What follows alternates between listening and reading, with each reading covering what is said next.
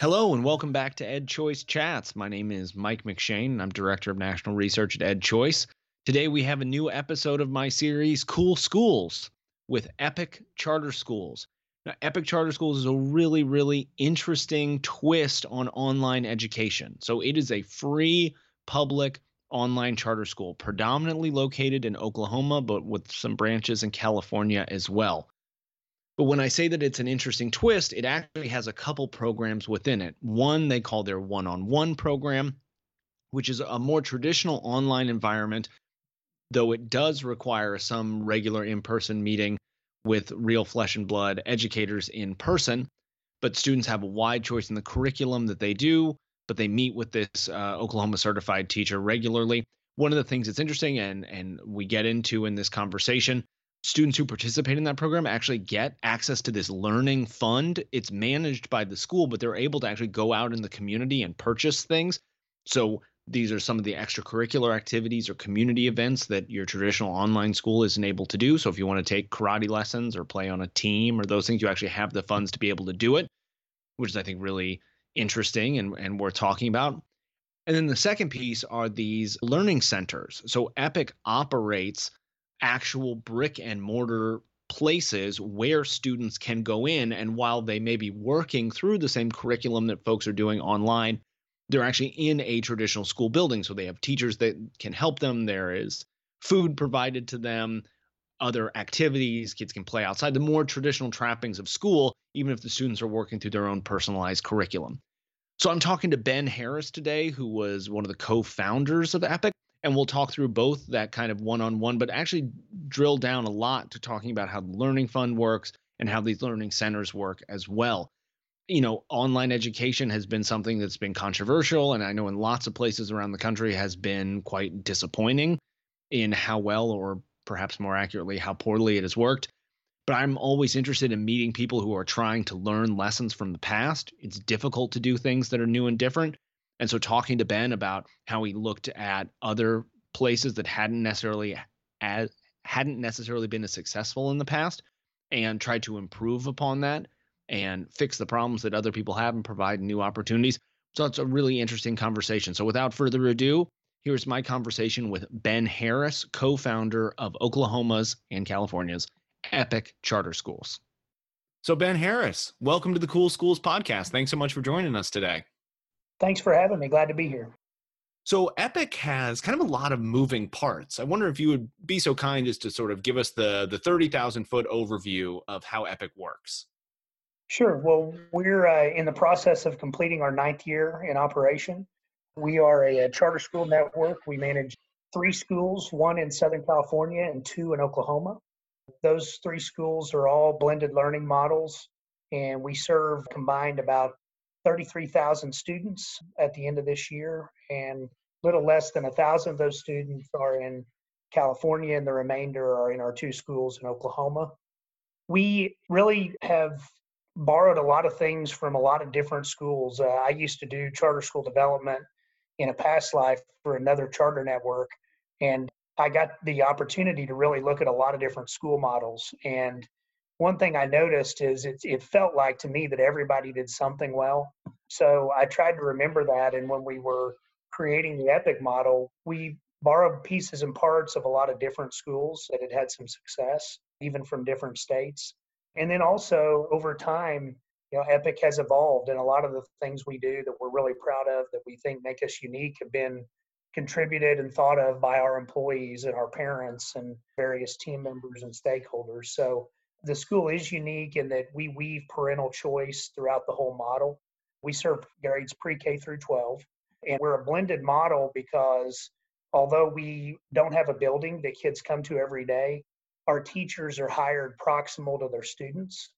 So they meet with their students as often as a weekly basis and at least every 3 weeks. Obviously, in a COVID environment, those meetings are happening by video conference, but they typically take place face to face. And then there's also a lot of computer-based interaction with families as well. And when we do face-to-face interaction, we either do it in the student's home, in a public library, which actually public libraries are our most popular meeting spot. And then we also have a network of Epic offices that don't look like a school campus. They're a smaller footprint, but they're a safe and clean place that's quiet where teachers can have meetings with their students. And we have those sprinkled throughout the state, and we're actually expanding that footprint over the next year. But every student completes an individualized learning plan in our model. As part of that, they actually have a say in which teacher they get and what certifications that teacher has. Our teachers actually teach all subjects to all grade levels, which is probably the most unique pedagogical aspect of our school. For teachers that are teaching outside of their certification area, we have a support infrastructure that allows them to get help and support when they feel like they're over their head on any particular subject. So that results in team teaching or one of our staff helping them with lesson planning, et cetera, or even doing direct teaching with their students. And it works pretty well. When they do their individual learning plan, every family gets to choose their own curriculum. We have probably 20 different core curriculums and about 25 different supplemental curriculums. And each family gets a budget allocation that they can use to select their instructional technology. If they don't need internet, they can get a MiFi device, which will provide internet in their home. They can choose which curriculum they want to use. And they can also choose a variety of different extracurricular activities. We have over 2,000 vendors that they can use and select from. And the reason for that is we're a statewide school. So a lot of those vendors are community based. So our vendor directory is large enough that there's almost always people that are providing extracurricular activities for their students that are in or near their community. And that works out really well because a lot of virtual blended learning models have a tough time offering extracurricular activities because of the geographic reach. So that allows us to do that and do so in families' communities, and families really love it. So we call that the Student Learning Fund. And that's something that makes our school very unique. And again, another set of choices for families to make in collaboration with their teacher. Don't mean to interrupt you there, but I think that's No, an no. important thing to think about. So when a student enrolls in Epic, I'm thinking this from the sort of student perspective or the family perspective. Yeah. Their average day, they are working at home through a personalized curriculum and personalized, not just sort of personalized them, but they have the choice of what curriculum to use. But in addition to that, they have access to these funds that they can use. So what are some examples of the vendors that folks are taking those funds to? Oh, a karate lesson, art lesson, piano lesson, soccer teams, club sports of all kinds. So, really, just about anything that a typical school provides, and then a lot more because you're not just limited to whatever the school's offerings are. If you have a vendor in your community that you want to, let's say, go take an art lesson from and they're not on our menu, a vendor can go online and become a vendor to the school by going through an online process, and it's pretty efficient, pretty quick. So we're constantly adding vendors to our list. And it's important to note that we're not actually providing the family money. We're simply managing a budget allocation that the family gets some say over how that is spent. But it works out great, and we process the transaction directly to the vendor. The vendor provides the service to the family. Any school assets that are not consumable assets continue to be the school property. And then when the family, if they withdraw from the school or if they graduate, they have to return all school assets that the school purchased for them. That's important to make sure for financial transparency and so that people don't just walk away with money. You are the ones who are processing all of those things. Now, I'm also where you have these blended learning centers. Could you talk about those? Yeah, about 3 years ago, what we realized is in our model, if you are a youngster, let's say below sixth grade, and you don't have a parent at home because you either have a single parent that's working all day or you have both parents that work, in essence, you were kind of blocked out of our model because our school does not have any sort of daycare aspect.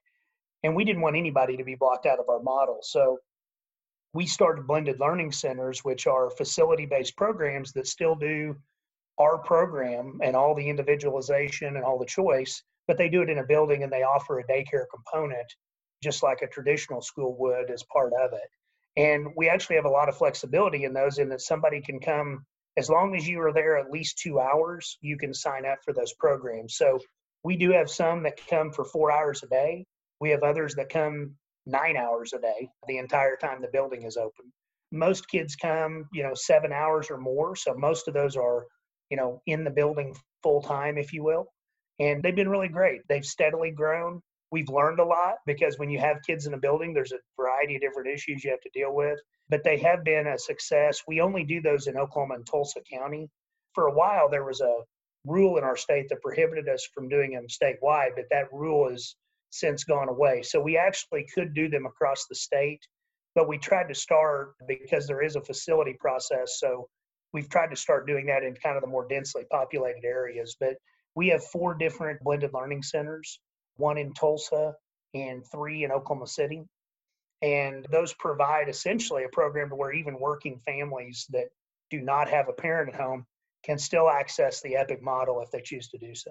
And am I right to say, so families are free, let's say they just want to send their kids there 2 days a week, that they're free to do that, or half days, or they have a lot of flexibility in how much they want to utilize those learning spaces. Am I right in thinking That's that? correct. That's correct. As long as they get their work done, we don't mind if they do it at home or in the building. And that's really how we are with all of our model. I mean, you can get all your work done remotely. And when we have the face-to-face meetings, that's really for the benefit of the family to say, look, if we're struggling to get something figured out on the computer, it's okay because we're going to come together face-to-face and be able to have consistent periodic meetings, and we'll cover those challenges when we have those meetings. And it's really a big deal. And I think it's set our school apart from really every other virtual school in the states we operate. So Yeah, I'm really glad you brought that up because I think virtual schooling, quote unquote, online charter schools kind of have a bad rap. And so I'd be interested in sort of what have you learned from other schools' experiences, from maybe missteps that they've made that you all are trying to make sure that that doesn't happen to y'all. well, I actually 20 years ago I started a company that was an online education provider, and we only offered services for grades 6 through 12. And our business was we provided turnkey, fully instructed online courses, and they were entirely virtual. And I think that experience, although it was a great experience and we did a lot of good work, it really taught me that there were some gaps, both from a service level standpoint, an education quality standpoint, and also just a cultural and human connection standpoint. We felt like there were gaps in the EPIC experience when we learned what we learned from our first experience. We felt like there were some gaps in that model, and we've really tried to fill those gaps with EPIC. And when you create flexibility, we don't make our families meet every other day. I mean, we give the family a lot of flexibility and discretion and say, look, we can meet as much as we clear, as little as every 3 weeks. And then we try to set a schedule that works for the family. And really, if our families are doing well, they don't even have to do a face-to-face meeting. But very, very few families choose to forego face-to-face meetings. And typically when they do, it's because the kid has a medical situation or they can't be around because of allergies or germs or something like that. So, it works out well. And what we found is every family and every kid is different, and kids within families are very different. So really at our heart, we're labeled a virtual school, but what we strive to be every day is a customizer of education. We really work on how good are we at individualizing and then executing on that individualized plan. And we feel like that's always going to achieve the optimal result for a kid. And we see the computer and technology as one tool. We see buildings and meeting places as another set of tools to ultimately provide an individualized experience. You talked about that human connection. So obviously probably the single most important person in that is the teacher. So I'd love to know sort of where do you find your teachers? What sort of professional development do you have to do for them so that they can thrive in this environment? Great question. There is EPIC teachers, just to describe it, we pay our teachers well. We pay about 35 to 40% above our state average total teacher compensation. We do that with performance pay. Our teachers get a base pay and a performance pay, and it's about 50-50. So there's a very substantial amount of their pay that's driven by performance. So our pay package helps us attract teachers. We post for teachers in the same places other public schools post. We have an extremely rigorous hiring process that includes a case interview, which is kind of unusual. And frankly, it's probably scares a lot of applicants off. But it does, I think, is a good way to really figure out if someone can be a good fit for our model.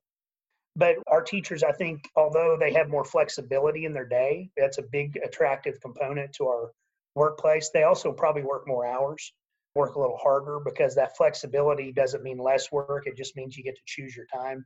We hire them on 12-month contracts, And we actually required our teachers over the summer that if they have kids on their student roster that are below grade level, they have to continue working with those kids over the summer. That doesn't necessarily mean that they're going to be working full-time 12 months a year. Typically, they work less in the summer, but almost all of our teachers do work over the summer for that reason. So I'd be fascinated. So we've mentioned blended learning centers. We mentioned personalized learning funds. We mentioned now paying teachers, 35 to 40% above average. I hear the question in listeners' minds, which is, how does this all work out? How does the money work in all of this? How are you able to afford to do all of these like really interesting and innovative things when, I think generally speaking in Oklahoma is thought of as a state that spends a lot less per pupil than others, and where we have schools that provide more traditional arrangements, talking about how difficult it is to make budgets work. So how does all the accounting work out for this? well, what I'm about to tell you will probably make this even more confounding, I guess, because in Oklahoma, which is a low per pupil spending state, there's 512 schools in Oklahoma. We are typically in the bottom four with regard to per pupil expenditures. And in most years, we're at the very bottom. And we spend about $5,200 per kid. And when you say, how do you do it? There's two ways we do teacher pay. One, we prioritize it. And we basically see that as a separating advantage. And we always say we want our teachers to be the best paid in our market. And that's where we start in our budgeting, and we fund that first. And then whatever's left over, we then make that work for the remaining functions of the school. I think we are very efficient with our resources. That helps. We leverage technology a tremendous amount. For instance, we processed last year about 40,000 enrollment applications, and we did that with a staff of, I think, 4. And we do that with our technology. We have an online enrollment system that people can enroll in our school in about 8 to 10 minutes. And so I think it's a combination of leveraging technology, making budget priorities to where we're investing the bulk of our expenditures in instruction. And also just we've grown rapidly. So, from an economies of scale standpoint, we've gotten to be in a pretty good place. How did you get involved in all of this? Well, that's interesting. I was in online education about 20 years ago, and that company sold in 2007, and I stayed on and did some consulting with the company that bought that. And what I realized is I just kind of felt like I could execute better than the group I was working for, and began to want to do it on my own. And then a guy that was my first employee at the company I started 20 years ago, he called me and kind of said, "Boy, I'm bored of what I'm doing, and I'm also, tell me about what you're doing on charter schools, because I'm frustrated because my kid is going to a public school that I'm not happy with, and I really can't afford to send him anywhere else." And I said, "Well, gosh, I'm really tired of getting on an airplane. So why don't we do a school and develop a charter school in our own state instead of in other places?" And we began to work on it in 2009, and we had our planning done by the spring of 2010. And then we had to go to court to get our school open, which delayed our opening for a year. And we won our litigation, and we were able to open the school in the fall of 2011. And it's just really been an amazing experience ever since. We were hoping when we opened the school that we'd have 500 kids that would find value in the school, because we weren't sure we could make it work if we didn't. And our first year, we had about 1,700 students, and it's just grown extremely rapidly every year since. So now, how do you measure success? How do you know that what you're doing is working? Well, we do quarterly benchmarks with our students. The benchmarking tool we've used historically is NWE MAP. And so we do an internal benchmark process, and then we're required to participate in all state standardized testing as well. So our state has a report card. To be honest with you, our report cards have been typically mediocre to below average. A big reason for that is our graduation rates is an area we struggle in. And the primary reason why we struggle is the measurement for those in almost all states, because this is how the federal government measures it, is a 4-year graduation cohort. And a significant part of our population is fifth-year seniors. So right when they come into our model, we may help them graduate and get across the finish line, but they actually count negatively on our grad rate, which ultimately hurts our report card. But we have the same accountability standards that any other school, Oklahoma Public School, has. That's just the way the charter laws are set up. And where we are focused primarily is we try to produce learning gains based on our MAP benchmarks. Typically, about 80% of our students are able to generate a learning gain. based on where they start and where they finish in the school year. And we really focus on that because we feel like that's a fair apples to apples comparison, because no matter where a kid is starting with you, the time that they're with you, you should be able to produce a learning gain. So we really try to rally around that. We really try to structure our bonuses and compensation systems around that as well. So now, if you were to look back on your experience here, some lessons that you've learned, I would love to know. You come from a previous experience in this, but throughout the 10 years now plus you've been working on this project. If people are listening to this podcast and they think in their own state, wow, we should really do something like this. This sounds cool. What are some lessons that you've learned, or what's some advice that you'd give them? Well, the lessons I've learned, sadly, the hardest part of what we do is the politics around it. When you succeed and you grow and you capture market share in K-12 education, there will be a political reaction. and I think, getting in the door is very challenging. Getting a charter, I don't know of anywhere where anybody would tell me it's, quote, easy to get a charter school. I think it's typically very difficult to get a charter school. So there are barriers to entry that are largely political, and also capital barriers to entry. I mean, there's not a lot of financing alternatives for startup charter schools. So what I would say is, don't just go into it thinking, hey, all I need to know is how to be an educator and how to run a great school. You really need to know how to run a small business. Most charter schools go down because of financial challenges. Typically, it's financially in the sense that they can't meet their obligations. Sometimes it's financial in the sense that they have a tough time complying with the financial requirements of states. So you have to have a financial acumen, you have to have a political acumen, and then you have to have the educational quality components as well. So it's challenging. And, if you think that you'll go into a great job and then everybody's going to run up and pin a medal on your chest for it, that's not the way it goes. A lot of times you see value you're delivering for families, but a lot of times in the media and the political world, you don't feel very appreciated, and sometimes you feel quite the opposite. And does that just wear on you? I mean, it seems to me that it's just, I used to be a ninth and 10th grade teacher, and that's hard enough. And I was thinking the principals that I served under, and they had a tough enough job anyway. But then to be getting all this sort of external vitriol and attacks, like, do you think that that's keeping people from starting great charter schools? Like, that they just say, I don't want the headache? I think it's a huge barrier to innovation. Our country is really, every industry has evolved because of innovation and a new way of looking at things and creative disruption and all the elements that make America special. And, there are some real barriers to letting those forces work in K-12 education. And it's a shame. I think a lot of the challenges in K-12 education are because the adults can't get out of their way. So if we could evolve to where this is more about when you're having success, I'm going to try to copy what you do, and that, imitation is a large form of flattery, and that the biggest insult you have is when you have a Raising Cane's chicken and a Chick-fil-A across the street. I mean, if we had that model in K-12 education, I think that you would see a lot of our problems get solved and a lot of our outcomes improved. But I think what happens a lot of times is when there's an organization that has a level of success, there's an alternative attack machine that sort of gins up and gets generated and says, this is really not a real success because of this, this, and this. And the group that's getting attacked has to spend a lot of resources and mental energy defending itself, as opposed to continuing to pour into quality and innovation. So if we could, sort of compete happily ever after, I think that would produce a lot better result. And I think we're getting there, but it's extremely slow. Sure. And the point is always made. No one, it is my understanding, no one is forced to attend your schools. People only attend your schools because they choose to, because they think that option is, for whatever reason, is superior to their other options available to them. Yeah, and I think in education, we have largely, even in states with a more advanced policy outlook, we have largely tried to control educational quality and efficiency with command and control regulation.